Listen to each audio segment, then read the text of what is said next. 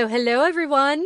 Welcome to episode 70 of Yins Are Good, the podcast that shares and celebrates all of the good stuff going on out there and all of those good people who are making that good stuff happen. I am your host, Tressa Glover, and I hope you're doing well. I know, and I've said this a lot on this show, I know there's a lot going on out there. And so I hope that you are finding some time for yourself, taking some time to check in with yourself and see how you're doing. And, if you need to talk, if you just need someone to listen for a while, don't be afraid to ask. It doesn't make you weak. It doesn't make you self-absorbed. It makes you human. And that's what we're all here for, right? Us, our friends, our family, our friends who are family. That's what we're here for, to help each other. And we're also here for this show, right? And we got a lot packed into this one. I went on another literal field trip to, this time it was, Hope Haven Farm Sanctuary. Okay, I cannot even express to you. First, as soon as Karen Phillips, the founder, and I met, I felt like I had known her for years. And these farm animals, I'd never been to an animal sanctuary before, let alone a farm animal sanctuary. Oh my gosh, they were walking around with us. I had turkeys just chilling right next to me, miniature goats, geese. Okay, I don't want to give it all away, but it's a really special place and I cannot wait to share it with you. But first, one of our favorite people and favorite organizations here on the show, Cami T. Coach of Volun Tots, is back to update us on all they have going on in the next few months. Spoiler alert, it's all fantastic. And name that neighborhood. We're actually taking a trip in the Wayback Machine this week. More to come on that. So before we get going here, a reminder that our current Community Gratitude Project prompt, that's a lot of words, is today I'm grateful for blank. So do email us with how you fill in that blank. Email us, of course, yinsaregood@gmail.com. And that's also where you can email us with any stories of goodness, acts of kindness, people you want to thank, people whom you are so grateful for. Any and all of these things and more, I'll share them on the show. So that's that same email address, yinsaregood@gmail.com. And a welcome to any of you who may be listening for the first time. Yay! We're so glad to have you. And we hope that you enjoy the episode and continue to listen as this community continues to grow. And so, let's get to it. Yes? Let's get to the good stuff.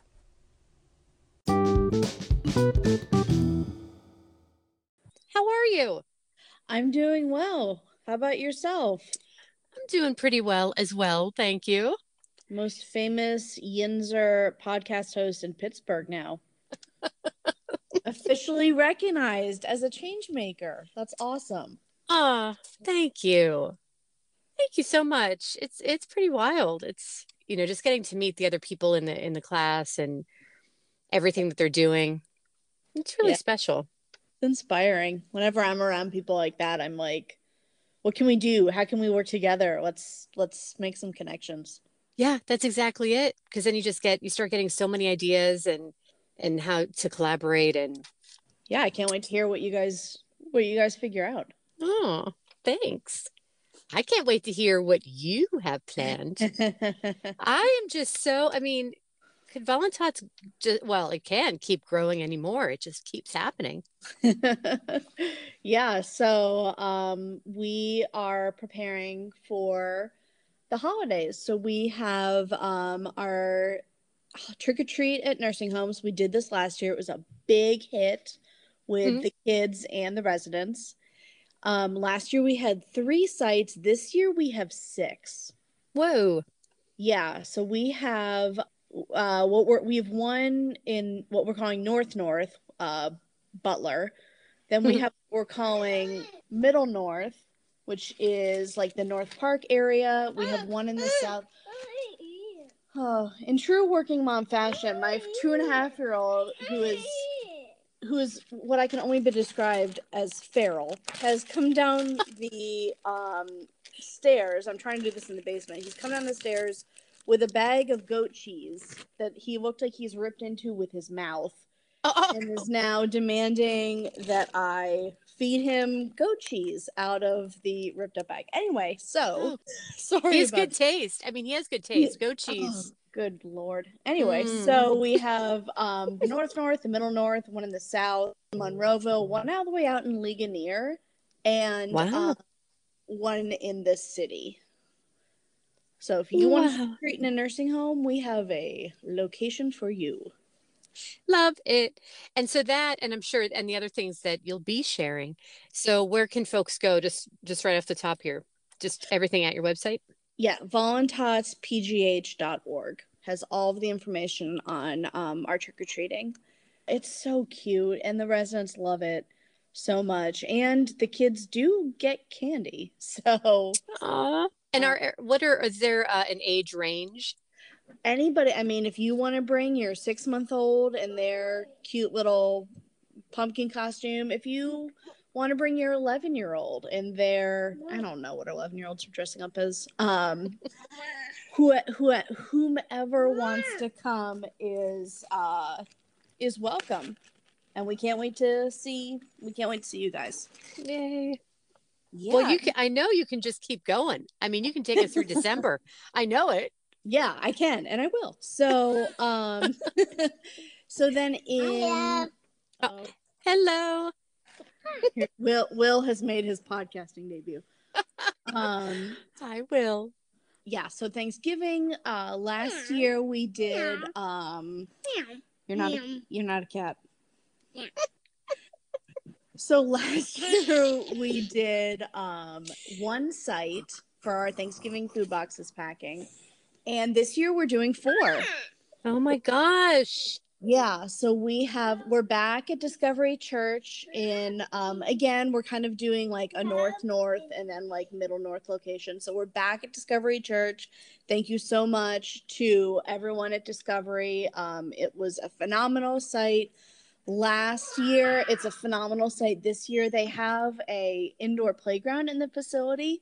So the kids are able to take brain breaks, which is fantastic. If you're trying to corral a lot of kids to do a specific task, allowing them to take brain breaks is fantastic. So on November 19th, we will be at Temple Emmanuel, sorry about that, Temple Emmanuel in the South Hills and Discovery Church. And then on Sunday, November 20th, we will be at the National Council for Jewish Women, their space.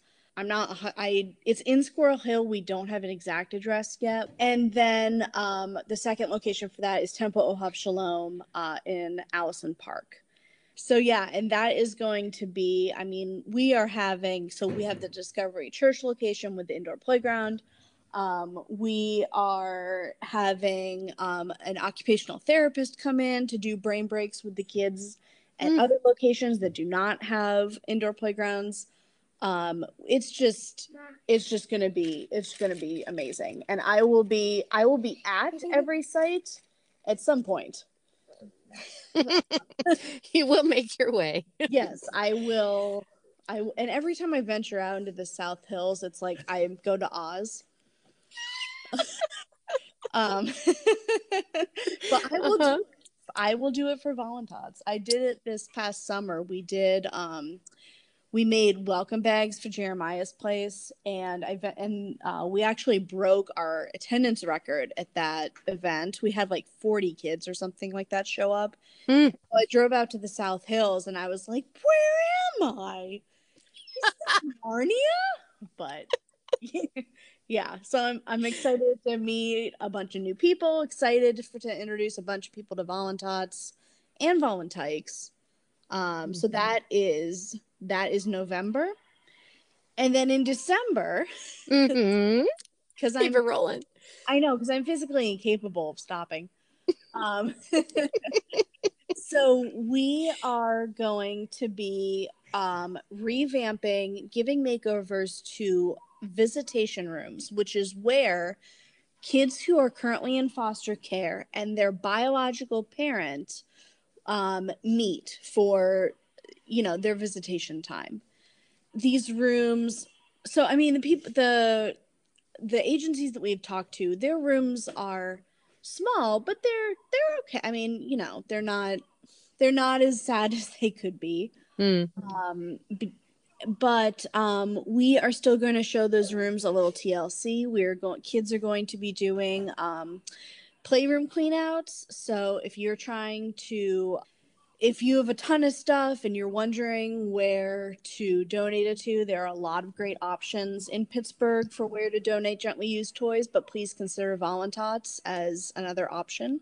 So we'll be doing, like I said, those toy room cleanouts, and then the kids will actually get an opportunity in January to revamp the rooms themselves, to paint, hang new artwork. Like I said, we have a wonderful OT that we've been working with who is going to identify some therapeutic sensory toys for us, kind of make a sensory calm down corner, because obviously these visits can get very emotional.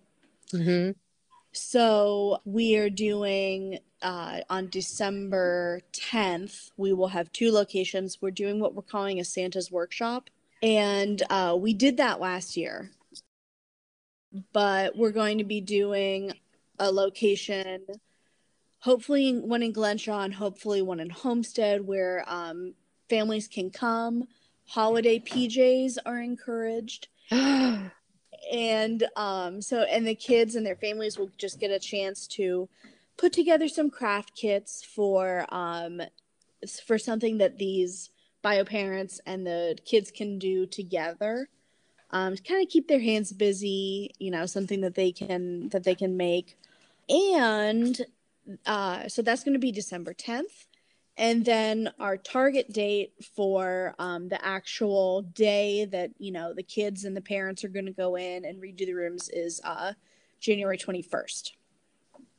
Oh my gosh. So you said I can take you through December. I just took you through January, but You totally did. And I love it. Oh, I love this. And is this the first year that you're doing that with the foster kids and their biological parents? So last year we did, we helped Bethany Christian Services do a Christmas party for children who are in care. And that was fantastic. That was up at Community Presbyterian Church in Wexford. And it was a really, really great event. And so this year, so I am a biological parent of 2 children. I love kids. I hate being pregnant.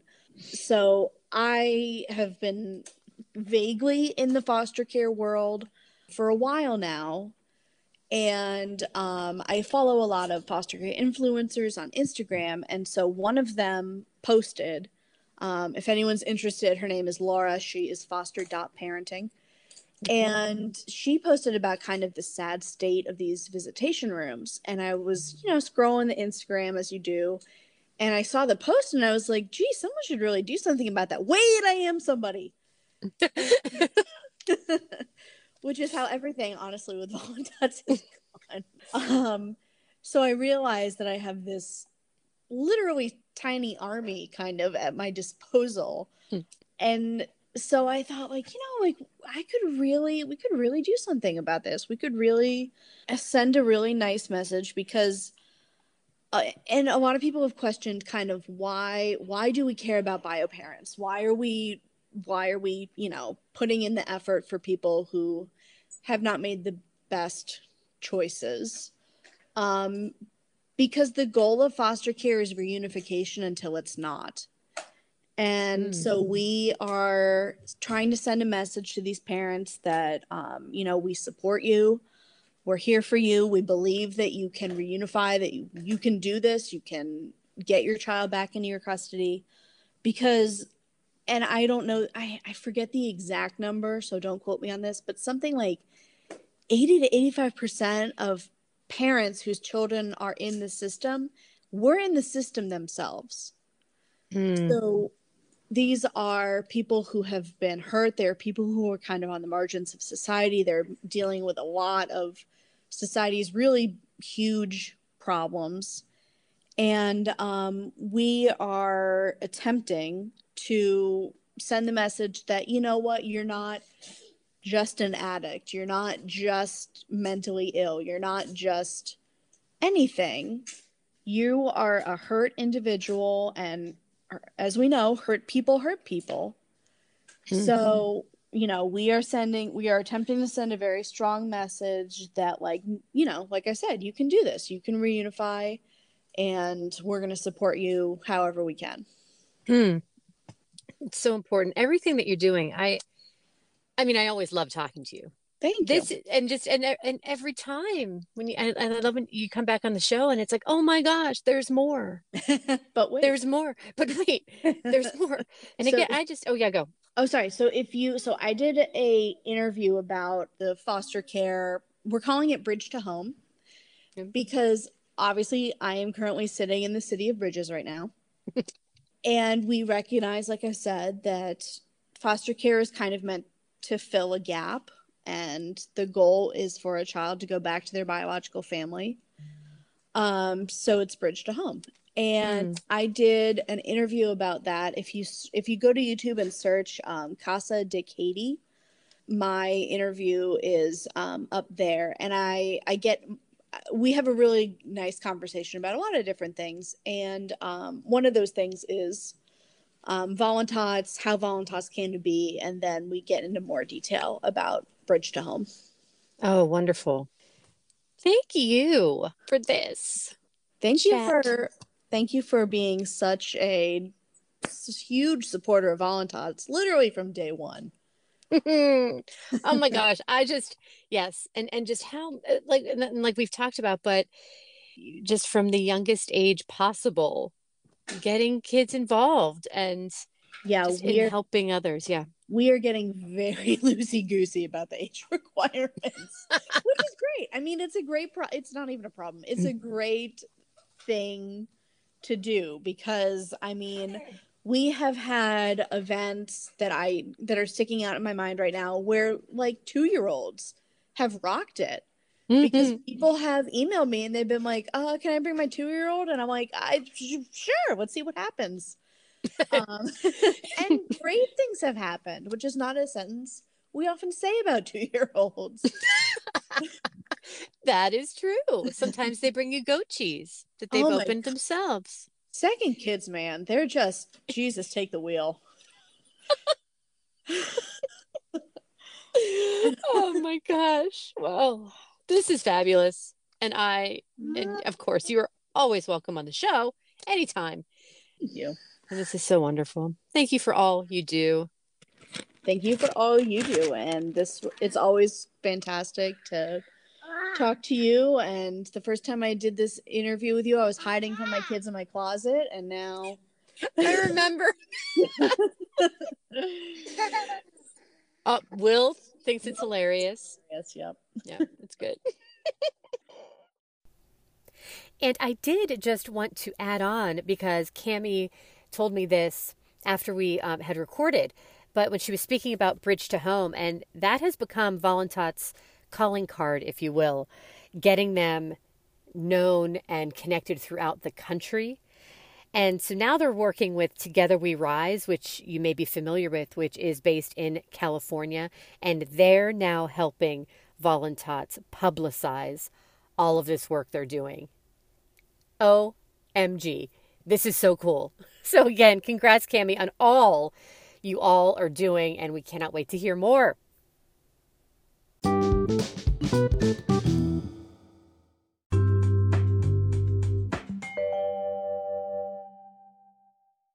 And this dog, actually, I started recording when I pulled in, so let me know if that's I'm just like, this dog. This is Richard. He's the only employee, I say, that we have here, because he is our working guardian dog. So he does protect the farm animals here. He's wonderful, and he thinks everyone that comes is coming to see him. Well, he did as soon as I pulled in, right? And you're very calm. What kind of dog are you? He's a Great Pyrenees. You are great. This is his thing. Like, they are bred to work on farms and protect livestock. So this is his happy place, and he's wonderful. But he is dirty, and he loves people, and he'll lean on you. He is lean, and and he'll get you covered in hair, and a lot of times he's covered in mud. So I do apologize. Oh no, I'm ready for it. Push through him. Like, I just want you to meet everyone, and this is such a beautiful day. So I'm glad that you can visit when it's beautiful out. We do have 4 emus, and they're all pretty wonderful. They're actually going into their breeding season. Oh my! So they're actually so much more like friendly. I mean, they're always none of our animals here are aggressive, but Rigby, who's my favorite emu, he was getting a little spicy this summer, and I had to put him in the pasture for some of our tours because he was just getting a little spicy. Oh, but now he's turned into like a big love bug. So it's all good. I've never been this close to emus before. Yeah, they're very cool. Rigby will let you. She might. This is one of the females. They're a little bit more aloof. Yes, girls, yes. you know. But Rigby he's really friendly. So come on in. Hi, everyone. Talked to you 3 hours and you haven't left the gate. I love it. I know. Yes, so please. So we're looking. Oh, here's Butters, the miniature horse. Yes, he came from a confiscation case. Hope Haven's animals all come from some type of abuse and neglect. That's the whole reason that Hope Haven exists. I started it 10 years ago, and the whole impetus for starting this sanctuary was that I work as a veterinarian. Was working in an animal shelter in the city. It used to be the Western Pennsylvania Humane Society, if you will. Yeah. You've probably been here long enough to remember. It's now merged to be HAR. But as I was working there, I was starting to see a lot of these farm animals coming in, being surrendered, because I thought that was strange since it was a city shelter. But we did get a lot of farm animals in, and this little piglet came in, and it was the middle of the winter. And we got this little white piglet that came in as a stray piglet. And I ended up taking it home and fostering it, because the Humane Society it's not really set up for farm animals, They have the runs for the dogs and steel cages for the cats, and it just wasn't set up for pigs or chickens or any of those types of birds. And it was that experience with that little piglet, who was just like having a puppy. He was so cute and like so much fun, and he was playful, and he would come when I called him, and we would just romp around with toys, and it really helped open my eyes, because even as a veterinarian, I hadn't really done a lot of work with farm animals to see how they are just like our domestic beloved pets. And it was a really eye-opening experience, and that's what gave me the idea that Pittsburgh really needed its own safe place for farm animals. Yeah. Because back then, we didn't have any.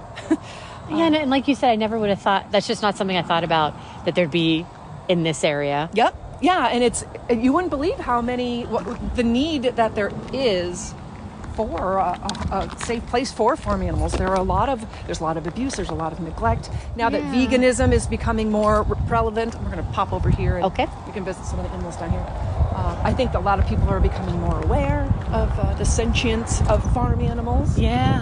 What we do get a lot of, and you'll see more as we travel through, is we do have a big call for people that can't take in or can't keep their chickens, especially roosters. Roosters is probably one of our number one calls for people trying to rehome. That little orange guy there, his name is Cinnamon. He's the rooster. Oh, I see. And so you have to be careful with the roosters. You can't have too many together. They get territorial, a little aggressive. So we try to give them all little families.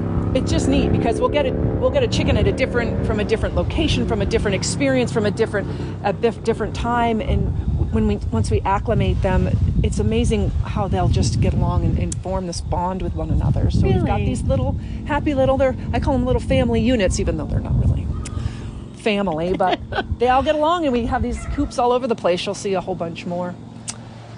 You'll meet the barn cats. This one, yes. So what is this cat's name? This is Karish. Hi, Karish, this gorgeous orange guy. He's gorgeous. Mm-hmm. He was following us. He was from the Beaver County Humane Society and came in by a Good Samaritan for euthanasia. He had this incredibly awful wound on his throat, but he had the best personality. He definitely had the will to live, so we were able to repair the wound, and then I ended up bringing him here. He's wonderful. Look at him. And how long have you been a vet? I graduated the University of Pennsylvania in 1998. Yeah. So forever. Old as the hills. This is Boaz. Hi, Boaz. He's our beautiful miniature donkey. A miniature donkey, a miniature horse. And then here we have our Hi there. and we have wonderful volunteers. Started a volunteer program this at the end of this summer. Oh my God. So I've been doing it all by myself for 10 years. So this has been pretty sweet. Hi This is Lammy, one of our goats. Hi, Lammy. Georgina, these gorgeous alpaca. I've never been this close to an alpaca Oh, either. they're the sweetest. Hi, sweetheart. This is Starla. Hi, There's Twyla and Starla. And Twyla. They're sweet. Hi. Aren't they so beautiful? Hi, yeah, you see the phone. And then there's Jack. Jack is our old man alpaca. Hello, Jack. Yes. He's been here for a long time. He's been for almost since the beginning. And he was actually very good friends with our llama, whose name was Carl. And Carl unfortunately passed away. And camelids, like alpaca and llama, they bond very, very closely. So there's been stories that if an alpaca loses its friend, that they can actually just kind of waste away with heartbreak. So I was devastated when Carl passed away that something bad would happen to Jack. So we work sometimes with other sanctuaries that have too many animals and need help to make room. So we were able to take in Twyla and Starla, the little girls, from Happy Trails, which is in Ohio. Okay. So they came, and it was beautiful. The day they came off the trailer, and they met Jack, and they've been best friends. Aww. They got along perfectly just immediately. So Yeah. it's been a very, very good experience having them together. Richard and the miniature donkey. Yeah, you guys. You're almost the same size. I know. When these two stand together, it's so cute. It's like, they are almost the same size. It's so cute. hi. Chilling out. Hi, everybody. He was brought here from a woman who had him and Lammy. Those are brother sister, the little gray one. Okay. And people are funny. She got them as teeny little babies, and she had like this really tiny house with no yard. And I'm like, and then she moved, and so she couldn't take them. So that's how we got Gary and Lammy. The other goats that we have here are all from 4-H programs. Oh, okay. And some of the kids at the end of the 4-H program, they bring their animals to the fairs, and they sell them for slaughter and for their meat. So some kids don't want to do that, obviously. Yeah. So they get attached. So we do try to help out if the child decides to go out of 4-H and doesn't want to slaughter and sell their animals, that we'll try to help them out, take them in here. These are great digs you guys got. They're like, yeah, it's pretty nice in here. It's nice when it's cooler, because like the flies aren't quite as bad. Yeah. Do schools/groups/individuals find you? You are adorable. She is cute, right? She's the Lammy. most mischievous, naughtiest, because I think because she knows she's so cute. Yeah. Oh yeah. Super Yeah. naughty. She's like, I'm gonna get away with it. Oh. Well, we have a strong. I try to be prevalent on social media. We'll walk up this way and see some of the birds. Okay. And we do offer tours, and I do have events. So I do try to engage the public as much as possible. Yeah. This is the cardio portion of the. I love it. Of the walk. It's a We're gonna nice head up steep here. hill. Yeah, I know. It's a wonderful property, and it has its foibles. Nothing's perfect, and it is a very Pittsburgh. When I give tours, I'm like, it's Pittsburgh, people. That's right. You do have to walk up some hills. I'm sorry. This is how it is. When did you? Head over here and visit some of the birds. You're not from Pittsburgh originally, right? No, I'm from Vermont. I am a New Englander. I do love New England. I'm a do huge. too. Oh my gosh, beautiful. I just talked to my mom today, Hi everyone. and I grew up right at the base of the Killington Mountain in Vermont. Yes. So I talked to my mom today, and she said it's snowing. It's snowing. Snowing already. That's why I had to move away. Yeah, it's a lot. That's a lot. It's too much. Yeah. So oh my goodness. So it's kind of noisy with the geese. They are noisy. Aren't these geese beautiful? I was going to say they're beautiful. These feathers, listeners, they're like fluffy. They're called Sebastopol, I think is how you pronounce it. Okay. And that's how they're natural. That's their natural look. Beautiful. But I always thought if I'd ever get married, I would just have a flock of these that would just walk with me. Wouldn't it look like a wedding dress? That's what it looks so beautiful. This is Ryan Gosling. He's very pushy. He's pushy, but he's actually not. They're not mean. They're just obnoxious. Hi, Ryan Gosling. He's got the saddest story. He came when he was a tiny little gosling, and he's from New York, where they were having this issue where people were purchasing baby birds from online hatcheries, but they were sending them to people as gag gifts. People were just getting boxes of like chicks or ducklings or geese on their front stoop, and it was just a joke that it was just awful. But the animal shelters in that area in the wildlife sanctuaries were getting overrun with all these baby birds, so they were reaching out to sanctuaries outside of the New York area too to try to find homes for it. That's where we got Ryan Gosling. These are Cornish chickens, which is a meat breed of chicken. So if you were to get a chicken breast at the grocery store wrapped in cellophane, it would be from this breed, which is very different than an egg-laying chicken. They are altered, and they grow to be super fast, very big birds, and then they're usually slaughtered when they're quite young. So we try to save as many of these birds. They're lovely, lovely birds, but they don't age real well because they're just it's hard on their bodies just because they're not meant to be alive for so many years. So we do have, this little girl is 6 years old, which is kind of unheard of for this breed. So the color though is so white and it's so red. Yeah, they're beautiful, and they're just lovely, docile, sweet birds. So they certainly don't deserve the life that they sometimes are given. So we do try to educate about them. And even when you were saying, first of all, listeners, you don't hear them because they're not making any noise. When we talk about quiet, docile, it's Ryan and crew. Yes, following us around. But even that difference between the egg laying and I either never knew that or didn't think about it, or you don't see the Cornish, you don't see the meat, you don't see them in pictures very often, and that's all part of the agricultural world. They don't like people to see what you eat. You don't see them as live. So we do try to do a lot of education for these birds because they are very sweet. Well, we can head walking this way. I see. Yeah, that's Tom Tushy. Hi, Tom Tushy. He actually, we have a flock of those types of roosters. You'll meet them, but he has a little wound on his bum, so he stays over here just because I can treat him easier if he's out. Here, rather than in the coop back here. Yeah. I just call him Tom Tushy because he's got that infection on his tush. Tom the tush. And so when you were talking about, obviously as a vet, and you study domesticate, or look at me telling you, like, I know what you study as a vet. Well, you're right. Hey, there you go. The more domesticated situations. So the learning curve, like when you were saying, okay, now it's farm animals. What was that like for you? Or like, how did you? Oh, it's crazy. It's such a weird story because when I was in vet school, I had absolutely no interest in farm animals. I had never had any experience with them. I grew up in Vermont, and we grew up on a farm, but it was like lots of land, farmhouse, and a barn, but we didn't have any animals. So I wasn't really like farmy girl. I was just like country girl. I really hadn't had any experience with them. I wanted to do companion animals. I wanted to do dogs and cats. I was going to sign off on never doing another class with horses and cows. They intimidated me. So if you had told me back then that I would have a farm sanctuary, I would never believe it. So it's so much, because that was a long time ago, vet school. I'm no spring chicken myself. So it is a lot of learning, relearning things, and it's a lot of reaching out to colleagues and just trying to get people to help me. So I can do a lot of the work myself, but it's just remembering what to do or what drugs to use or how to do certain procedures. I do spay and neuter all the animals on the property myself, because we do have as strict as possible no breeding policy, because it's very small here. We're only 6 acres, sadly, and certainly we want to save the space that we do have for animals that are facing death. So we just want to take in abused and neglected animals, so we don't want to breed. Every once in a while there'll be a chicken or a duck that has a nest that I didn't find, and they'll hatch a baby. But we definitely get all of the bigger animals spayed and neutered. And it's just, I can treat the animals here myself, and that does help as a nonprofit to keep some of the costs down, because I work pro bono on all these animals. It's just some of it is I have to relearn, or I have to ask for help.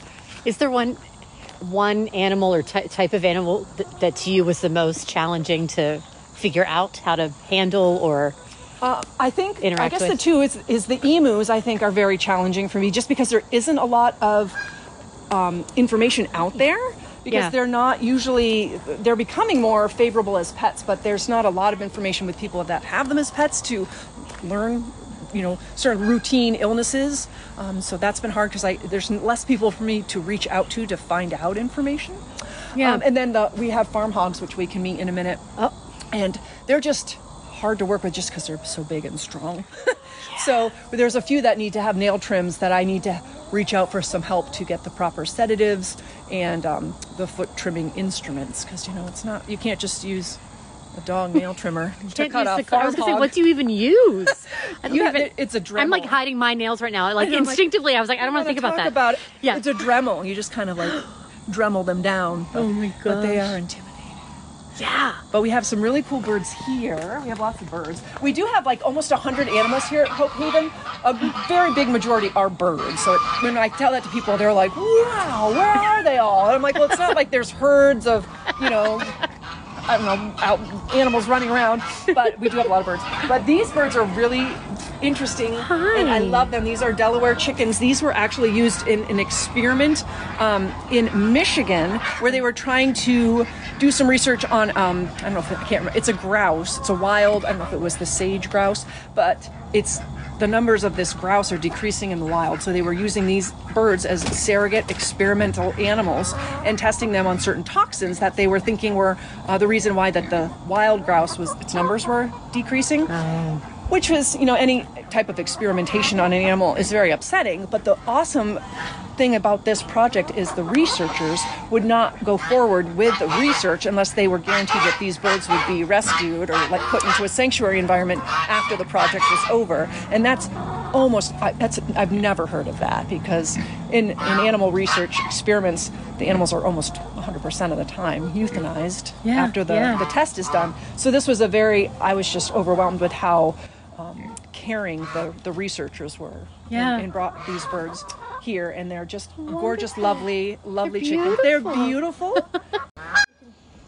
Wow. So so you now recently have just very recently volunteers. So I started this place 10 years ago, and I've been doing it pretty much on my own. So if anyone's listening and they're thinking, does she need more volunteers? It might be too much now for you, but I don't know, but maybe. Well, we do have a volunteer application on the website, so definitely check it out. We are looking for people who can kind of make a commitment just because it is hard to do the training for people that just want to come once or twice. But I did just last weekend have an open volunteer day, which I'm going to try to do more of. Cool. And that's with no commitment, no training. You just come out and help for the day. And we did a lot. We painted a lot of our sheds and stained a lot of the wood here with a group of people. And that was nice. Because we can get many hands make light work. We can go up and visit the pigs. Oh, the pigs! Richard, what do you think of the pigs? He's just like, well, he's like, I'm a little intimidated, but this area, and again, I've been working on it, but I haven't gotten it. But maybe next year, I'm going to get this all cleared out, and we're going to get it landscaped, and then have tables. And what I would love to do, it's been a dream since I opened Hope Haven, is to be able to invite like senior citizens or like nursing home folks to come out and have like tea or just have something. Yes. Because it doesn't look, it's kind of getting dusk but it's actually very pretty out here when it's a little bit more landscaped. It's beautiful and it's so peaceful. It's just when the geese shut up, it's very peaceful. There are other animals in our midst that aren't geese. Yeah. The other super exciting plan I have, which I would love to share with your listeners and your folks, is that we are trying to expand to a second property. And we definitely need people's help. Okay. And it's kind of a dream. But again, because this land is only 6 acres, we're kind of at max capacity. And what I would really like to get into with the second property is have something that's a little bit more event capable.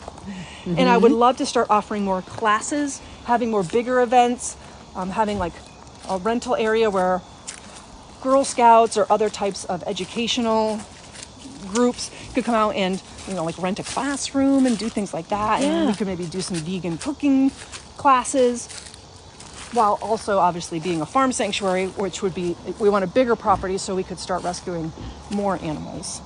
This is such a great idea. I'm so excited about it. It's just finding the land. Yeah. How many acres? Like how big? 20 or plus, at least 20. And the tough part is we want it to be about 30 minutes from the Wexford area.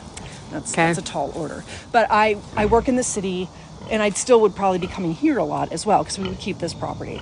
So that's where it becomes a little sticky. 20 acres, 30 minutes from Wexford. The only things we've been finding so much are like $5 million properties, which are perfect. They're beautiful. Just a little out of our budget. Just a tad. Oh, this is Ophelia. So this is our pig. This is one of the 2 pig pastures. Ophelia. She's Hi, honey. She's like, what a beautiful. She's like, yeah, with the pictures. Yeah, I know I'm beautiful. Do you have an apple? You are. So Ophelia, how much does she weigh? Well, to give our listeners I wish I knew. There's really no way to put her on a scale, but probably at least 700 because pigs are solid. Even the smaller pigs in this pasture, because we do have 6 pot bellies who clear the way. This is Templeton. Hi, Templeton. Templeton Ophelia, they're Duroc breed of farm hogs, and Templeton's a male. You can see, he's like a mountain. I was just going to say, as he was coming down that little, it's just not even that high of a hill, but I was like, oh my gosh. He's impressive. Templeton. So they would be considered a meat breed. If they were left in the industry, they would be used for their meat. Whereas the little ones up there are pot-bellied pigs. So those are the ones that most people would have as a pet. They're not used to eating. His face is the size of, I'm just looking at the size of his torso. head. It's almost like a torso-size head. Yeah, and this is how big we're talking. Look at those tusks. Look at the tusks. Yeah, these are male, so they're very gentle. Can I pet her? Yeah, the only thing is a little bit. Just be careful. If she moves, I don't want you to hurt your hand. Oh, okay, thank you. They're very docile. Hi. They're very nice pigs. And the nice thing with this pasture, there's a lot of good and bad with our current property. The hill that you and I just walked up is the bad, but the good is that this pasture just worked out perfectly for pigs because they have some pasture area where they graze, and a pig will graze on grass just like a cow or a horse. They love to eat grass. Really? Yeah, isn't that crazy? I hadn't known that either before getting into this. But the pasture also has this wooded section, so they have a nice area where they can root around and have shade. And you can't see it very well from here, but over to the left is a spring-filled bog. So there's just water that comes up into this big muddy pile, this pool. Yeah. And they love it because a pig loves to be in mud, and it's important for them to keep them cool and keep them protected from the sun and the bugs. Right. So they have that naturally. And then there are sheds here. So this is really like pig utopia. Right, a little bit. They have all of the things that they need. And these little potbellies, oh my gosh. Aren't they cute? They are. Persephone is this black one. She's the oldest. She's our matriarch female, but doesn't she look at, she looks like she's just melting. The character. She's got so many wrinkles. They're in her whole face. She kind of looks like a gorilla. Yes. She's so nice. She does. So nice. She's an old lady. She's an old lady. She's got an itch. And they all get, obviously they're all coexisting. Yeah. It's funny because they'll jostle. Like when I feed them, they kind of jockey around for certain positions, but almost always it's the potbellies that are pushing the farm hogs around. Potbellies, they have no fear. They just are just like, get out of my way. Yeah. And I feel strongly that if the animals are given enough space, that I think that's one of the keys that we have here is that we have enough space that all our animals get along really well, and it's just a blessing. Our sheep get along really nicely. They have that whole pasture. It's just because they have enough. Yeah, they feel like I can go off. I can have my little area if I need it. I don't feel like we're fighting for. Yeah, there's almost no fighting. We don't usually have any fighting, which is so nice because that would be upsetting. I was noticing when Ophelia was over here that I feel like her snout. The front of her snout is like the size of my fist if I ball my fist up. Oh yeah, easy. So that's a good visual, maybe.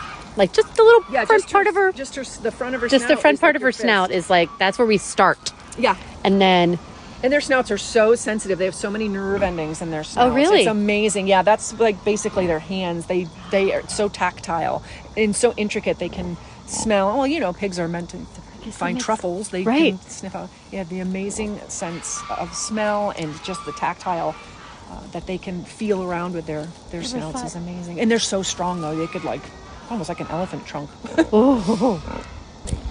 Pigs in this pen, and they're a Chew and Gesundheit. Oh, there they are. And they're my babies. They're very special. They are also, God bless. They are also a Duroc meat breed, but they were at a meat auction where a farmer did purchase them to raise them for meat. But she had a change of heart. These two, it's brother and sister, and they are so bonded. They love each other so much that this farmer actually, when they were babies, had a change of heart and decided she couldn't raise them to slaughter because they would spoon each other. They always were sleeping together. I have pictures. It's so cute. So she gave them to Farm Sanctuary, which is a national sanctuary in New York. It's amazing. And sadly, though, since they were at a auction house, a meat auction, and those places are just, and the animals are all unhealthy and scared, and they picked up a disease called Bordetella, which you might, if you have dogs. Yeah. It's similar. It's a different variant, but it goes into their nasal passages and it actually eats the cartilage in their nose. These pigs were so sick. They were at Cornell University Veterinary Hospital for months. But they are cured of it, but you can see how squashed their faces are. I was going to ask if that was, because at first I said, what kind of, I thought it was a different breed. It looks like it, yeah. Yeah, and it's because of this permanent damage. And when we first got them after they left Cornell, after treatment, they'd get bloody noses a lot, and they would be they'd sneeze all the time. And they do still sneeze a lot. They don't have bloody noses anymore, thank God. But that's where they got their names, Achu and Gesundheit, because of all their sneezing. And is this, which one is this? This is Gesundheit. Okay, so Gesundheit sneezed as we were coming down the hill, right? Yes. Like right after you said their names the first time, Yeah. And you actually were like, God bless. I'm like, this is It's just amazing. so calm. I always right on hear cue. they're always sneezing. But they are Hi. lovely, lovely pigs. They used to be out because they were much smaller, and they would run around the farm. And they went to one of our farm yogas, and they were so much fun. But now they've gotten so big that we did have to put them into a pasture because they were knocking over our retaining walls. Not to be mean, but they would like lay against it, and the retaining wall would topple over. Yeah, you know. Such good like pigs. you do. Yeah, Oh you my know, it God. happens. Oh, and here's the display. Hi again. And this is our newest turkey. Her name is Scout. Hi, she is a Scout. meat breed of turkey. She's a midget Okay. white. But she's acclimating. She just came 2 days ago, but she's acclimating very well. She's beautiful. She's gorgeous. This beautiful white. everyone is. Oh, there's another cat. That's Norman. Hi, We Norman. do have 4 barn cats here. And this is Bradford. He is a Cooney Coon pig, so it's a different breed than a potbelly. Okay. It's just a different breed. And they are so sweet. He's making a beeline for us. And they always, this breed always has this hair. They're just hairy. And they're lovely, and you're fat, and you're wonderful. This is his brother, Benson. Hello, Benson. They came, actually, their anniversary is coming up in November. They came last Thanksgiving when I went home for Thanksgiving to Vermont. Hey. The funny story is I hadn't been home. I hadn't been home in years because of the farm. And I pulled up to my mom's house in Vermont, and I had just checked my Facebook, and there was a note from someone saying like, hey, there's a big pig rescue in such and such a town, Vermont. And I'm like, that's weird. How far away is that? Like, that's weird. I'm driving home to Vermont and that's happening. It was 2 towns away from my mom's house. So I brought my luggage in. I'm like, hey, Mom, I got to go do this pig rescue. And my mom's like, I haven't seen you in 7 years. I'm like, sorry. So I got these 2 piglets. They were real little. You're kidding me. Oh. And they stayed in my mom's heated garage for Thanksgiving, ate leftovers, and then we drove back to Pittsburgh in a rental car. And I can my now, gosh. I'm banned from Enterprise. Hello, ladies. That's hilarious. It is a good story. The Enterprise part of it. Yeah, I know. And so when you were saying like they ate the leftovers, so what do they eat? Like what do you? Okay, as a whole, I was going to say, what does everybody eat? Yeah, I'm fascinated. Food is definitely one of the highest costs that we have here at the farm. Everybody has their own particular, like obviously the ducks have pellets and the chickens have their pellets. The pigs have pig pellets, and that's their staple where they get all their nutrition. But we are lucky, and we could always use more, get donations of produce. So there are some like Shop and Saves in different grocery stores that will let us come and pick up some produce leftovers. That's not good for humans anymore. That's get a little bit spent. And they'll let us collect those and bring those. And that's life-saving because that's so good for the animals to have produce, vegetables, and fruits. And so those go to everybody. So everybody gets quite a bit of produce here. And we are very thankful to get that. But just getting the pellets and then the straw and the hay. Hay is a huge thing. All the animals need hay for their nutrition, even the pigs. He wants to lay down and he keeps pushing it. So rude. But We need straw for bedding, and the hay is the nutrition, so the animals will eat the hay. So even the pigs get a lot of hay to eat, and then the large animals have to eat their hay. And so, yeah, everybody just has their own. We have feed rooms at the top of the hill here, and we have a feed room in the barn, so everybody has their own canister, those gallon trash aluminum canisters with a different feed. And so the feeding is a fun part, I think, of running the sanctuary, but it's also the most expensive. That's what I was thinking. Pricey. And do they all eat at the same time? As far as like dinner time? I come in the mornings, and I do work. I mean, I'm an early riser anyway, so I usually will be here before 6 o'clock to feed everybody. And feeding doesn't actually take too long in the morning because it's pretty, I'm just like, everybody gets their certain things in certain spots. So we feed first thing in the morning, and then I'll go to work, and then in the afternoon I take more time to feed, and that's usually when everybody gets their produce. So they do eat twice a day, and you can tell this time of night when all these birds are out, everyone's getting a little bit worked up because they know it's dinner time is going to be coming. Now, what about the goats? What do they eat? Okay, I am fascinated. Everything. I gotta say, I am sorry, sweetheart. Oh, goodness. I am fascinated. Oh, I know. Yes, you're still beautiful. I am fascinated with goats because they can eat anything. Honestly, to me, look at all the animals and all that. They are such an anomaly to me as a non-professional. How, right? I know. They have a real powerful gut. Their stomachs are pretty tough, and they're browsers. They're not. Whereas a sheep will be a grazer, so a sheep wants to go out and just eat grass. The goats are meant to eat browse, so they're meant to eat vines and leaves and chew on bark. It's just like what their body is meant to do. So as much as they can eat pretty much everything, they're the most problematic for me because I've had the most problems with the goats because they will try to eat anything that they get into trouble. They sometimes eat things that they're not supposed to, or they'll eat, if they break into the feed room and eat pellets, that's just too much protein and too much richness all at once because their bodies are meant to pull nutrients out of vines and bark, and their stomachs are supposed to work for their nutrition. So if they eat too much grain, they can get really sick. So we have to be really careful of the goats to make sure they don't eat the wrong things. And the one time we had a really rocket, one of our goats got extremely sick. We don't know what he ate. We think somebody threw bread over the fence to him, but he had trouble with his stomach, and he had to go to Ohio State. We had to take him there for some stomach issues. So as much as you think a goat can eat a tin can and nothing stops it, they're the ones that we have the most GI upset with. That's a little troublemaker right there. Yep. I see her. She's looking at us. Yeah, she's real bad because she can jump into the truck. If I have produce donations in the back of the truck, she gets in there and she's is tearing them up. Oh, she's bad. She knows. She knows we're talking about her. I'm so cute. Look at this emu. This is Reno Jet. You're posing. Look at his foot. We have so much. We don't usually have so much going on in the evenings, but we have our volunteers and we have our clicker trainers. We have this really fun event coming up next month where it's called Clicker Camp. And this group is the Alliance of Modern Pet Professionals. They're dog trainers, wonderful dog trainers. They're all positive reinforcement. Yes. And we're having this really fun class where they're going to come up and they're going to work with our animals, and people can join. And they're doing clicker training with the farm animals. And it's been they're amazing. They've taught these animals to do all these really cool acts. And it's just such good stimulation for the animals. It's mental stimulation, environmental stimulation. And so we're all about it. And it's incredible, the stuff that they're able to, these animals, because farm animals are super smart. They're just like our dogs and cats. So they've been teaching them all sorts of little tricks and things, all for high value snacks like raisins or grapes, something that animals really love. And so they'll do these really fun tricks with them. So that's going to be a fun event. I did a little clicker training with Hazel. Listeners know Hazel, our dog, our mini Australian Shepherd. Ooh, you need to keep her entertained.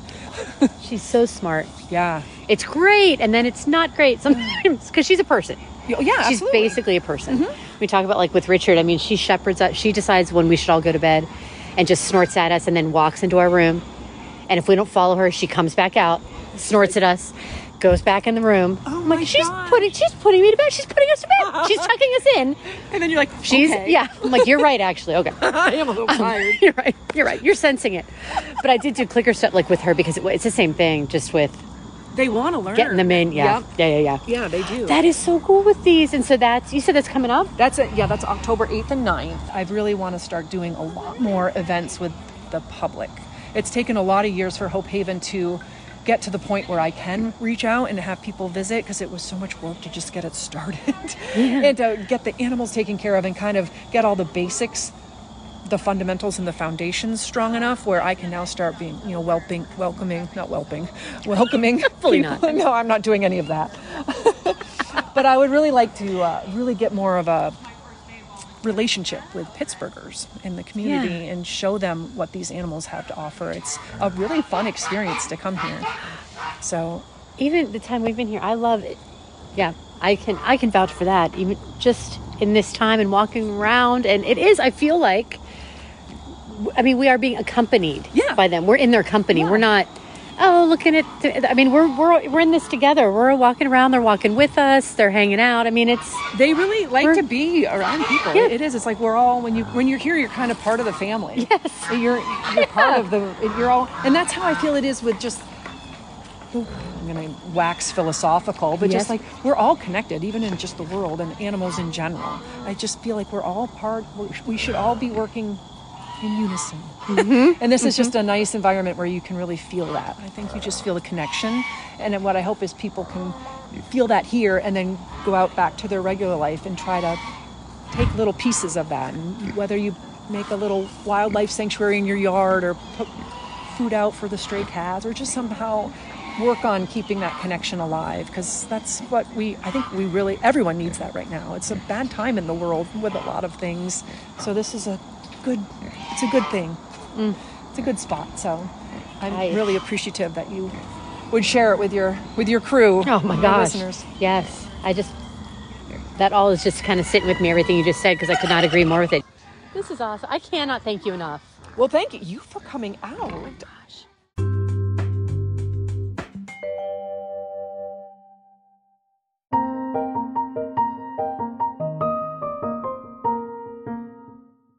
It is time for Name That Neighborhood, but as I mentioned, we're going into the Wayback Machine. Okay, so partially because Don and my schedules were just wild this week, and as I was thinking about it, then I thought, well, it would be interesting to go way back to the first episode.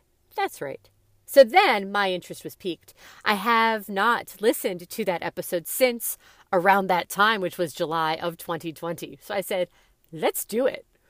So you're about to hear again, or perhaps for the first time, our first Name That Neighborhood segment. And I think you'll notice some differences. Here we go. And that little jingle means it's time for Name That Neighborhood. That's right. It is our mini quiz show segment, if you will, regarding neighborhoods in and around the Burg. Now, we are not able to offer cash nor prizes, not at this point anyway, but it is our quiz show segment nonetheless. So, let's get to it. Name That Neighborhood does require a special guest, and so please allow me to introduce him to you now. We are very lucky to have in our midst, although I'm not sure he really had a choice because he's my husband, Don DiGiulio. Don, welcome. Hi, thank you. It's great to be here. It is great to have you. Okay, so here's the deal. I have in front of me 4 facts about different neighborhoods in Pittsburgh, and the answer to each of these will be either the South Side, Dormont, or Edgewood. Now, astute listeners will note that these are the neighborhoods from which Steve, Nancy, and Carol, our storytellers from today, all hail respectively. That's pretty much it. Do you have any questions for me? I do not. Okay. Now, Don, you are a Pittsburgh native as well, correct? I am. And where are you from? McKees Rocks, Pennsylvania. McKees Rocks. Nice. So, do you need to prep it all mentally, or you just want to jump into this? I would love to jump into this. Excellent. Let's do it.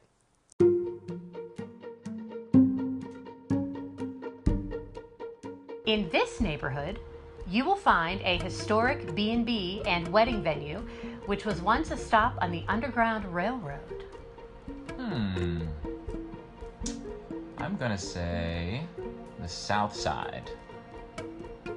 Yes, indeed. You are correct. The South Side. So this is the Morning Glory Inn, which is on Sarah Street. Are you familiar? I'm familiar with the street. Good. That's good.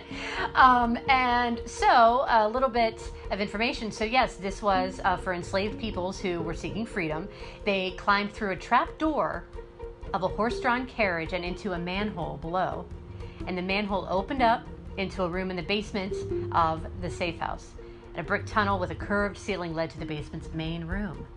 Amazing. And in Pittsburgh, we actually have several stops that were part of the Underground Railroad. Excellent. 1 for 1. Let's keep this party rolling. This neighborhood is home to a shopping center that is located on the former site of the Union Switch and Signal Factory, which essentially was a railroad business focusing on railroad safety in particular. I'm gonna have to go with Edgewood on this one. You would be correct, sir. Edgewood is correct. So, this Union Switch and Signal Factory was founded by the brilliant George Westinghouse. You may have heard of him. I've heard of him. Great. Yeah. And it was founded in 1881 and was in operation for almost just about 106 years on that site until it was closed down in 1986. It's on South Braddock Avenue. And the company is still around today, but it is known as Ansaldo STS. 2 for 2 to Julio. I try. Great. Number 3. The first Kaufman's department store was located in this neighborhood, opening its doors in 1871. I'm gonna go back to the South Side on this one. You would be correct to go back to the South Side. OMG. Well done, it is true. It was located at 1916 East Carson Street. And it was there until 1877, so not too long. But then, of course, it was then that Kaufman's moved downtown. Wow. 3 for 3. Can he do it? 4th and final fact. All but 2 of the side streets in this neighborhood are designated as avenues. Every side street has avenue at the end. All right. Well, given the answers of the first 3 questions, I'm going to go with a Dormont for this one, so as not to have a neighborhood feel left out. You are correct, sir. It is Dormont. It is Dormont. So the exceptions, right, all but 2 of the streets, are Memorial Drive and Park Boulevard. Those are the only 2. Crazy. It is crazy. Don DiGiulio, 4 for 4, 100%. Thank you for joining us.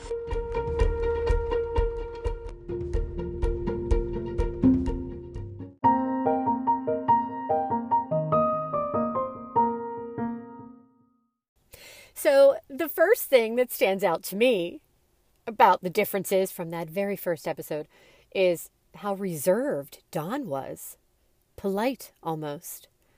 Okay, he's not here to defend himself, so that's not fair, but... And then how short? I mean, we did 5 statements of fact in under 5 minutes. I don't think we've seen those numbers in quite some time. That was our little trip down memory lane. And on that note, we're going to bring this episode 70, holy heck, to an end. I am your host, Tressa Glover, and again, I thank you so much for tuning in again or for the first time.